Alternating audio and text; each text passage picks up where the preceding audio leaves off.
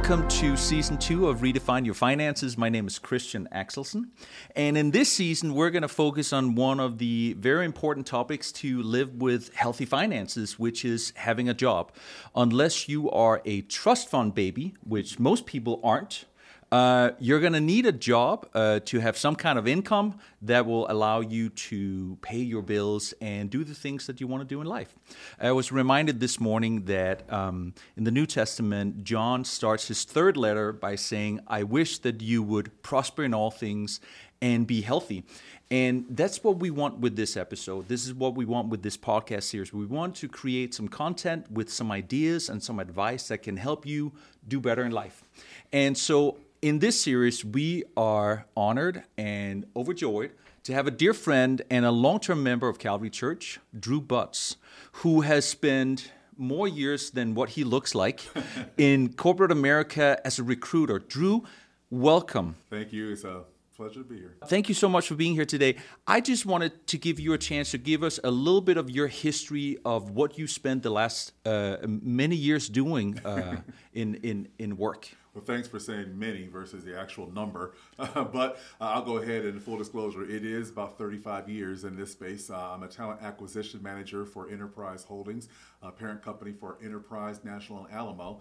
I've been in the recruiting space for, in Chicago for 21 years now. Wow. So I've seen the ups, downs, peaks, valleys, ebbs and flows of job markets, and that's what I do. I like to think I'm an expert in there, but just when you think that things happen and all of a sudden you realize I've got a lot to learn. So yeah, there's so much change going on. I was looking up some ratios and some percentages this morning so we could geek out a little bit.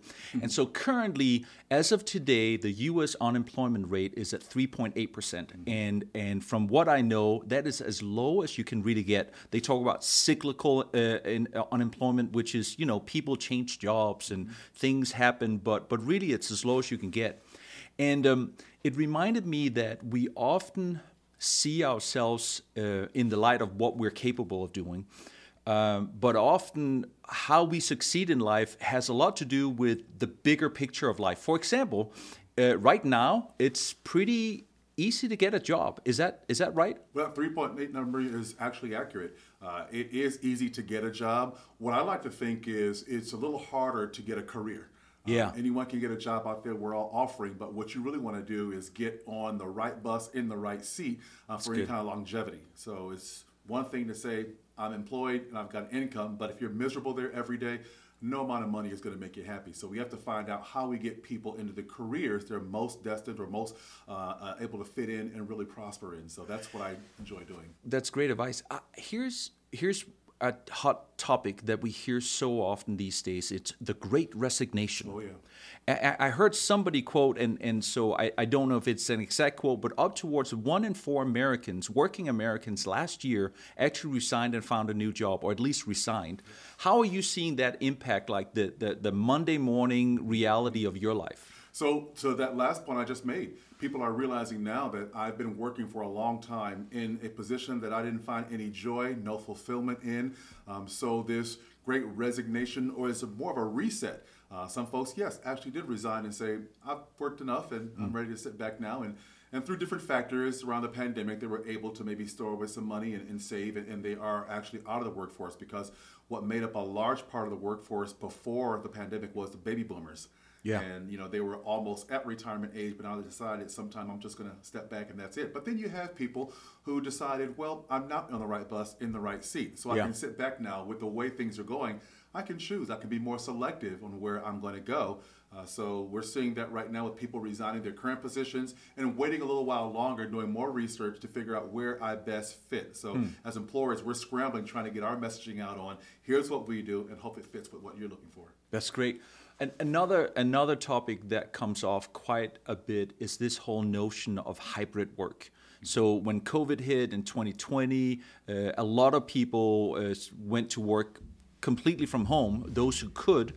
And there are a lot of habits and in that, and there are a lot of people that don't want to go back to fully on-campus work. What is your advice for people, and a lot of our audience is a younger audience, and you hear a lot about the younger audience really don't want to go back to 5 days a week on campus or in the office. What is your advice for them? So my advice is different for different levels of work experience. Yeah. For those who've never experienced a true work or a true career, they might think remote work sounds very attractive, but what you're missing is the culture of the company. What you're missing there is that collaboration. What you're missing is that support system as well. And then some people who actually enjoy just working alone. They might have been in cubicle work and they find the opportunity now to work remotely. That might be something they can do well in. And then there are those who sometimes need that person to kind of help guide their efforts where they're not able to on their own have these initiatives in place, or from working from home to really get the job done or do something different. Those folks might need to be managed, or they might say they want to be managed, but the reality is they do need that guidance from an office or campus setting. So my advice is for different people to find out what you really, what work atmosphere you thrive in. Yeah. And be honest with yourself. It might sound great to stay at home, but what I'm finding is what remote work is, there's no clear cutoff time. You will answer emails at midnight now just because you're there, and that's what people are doing now. So you have to really look at both and say, which one's best for me? That's awesome. Drew, we're so excited about this series because it's such an important topic, how to land a keeping job. And we hope that everyone will join us for these upcoming episodes, where we're going to have some special guests with actual real-life questions, and you're going to be the expert that's going to guide us through it. Join us on the next episode.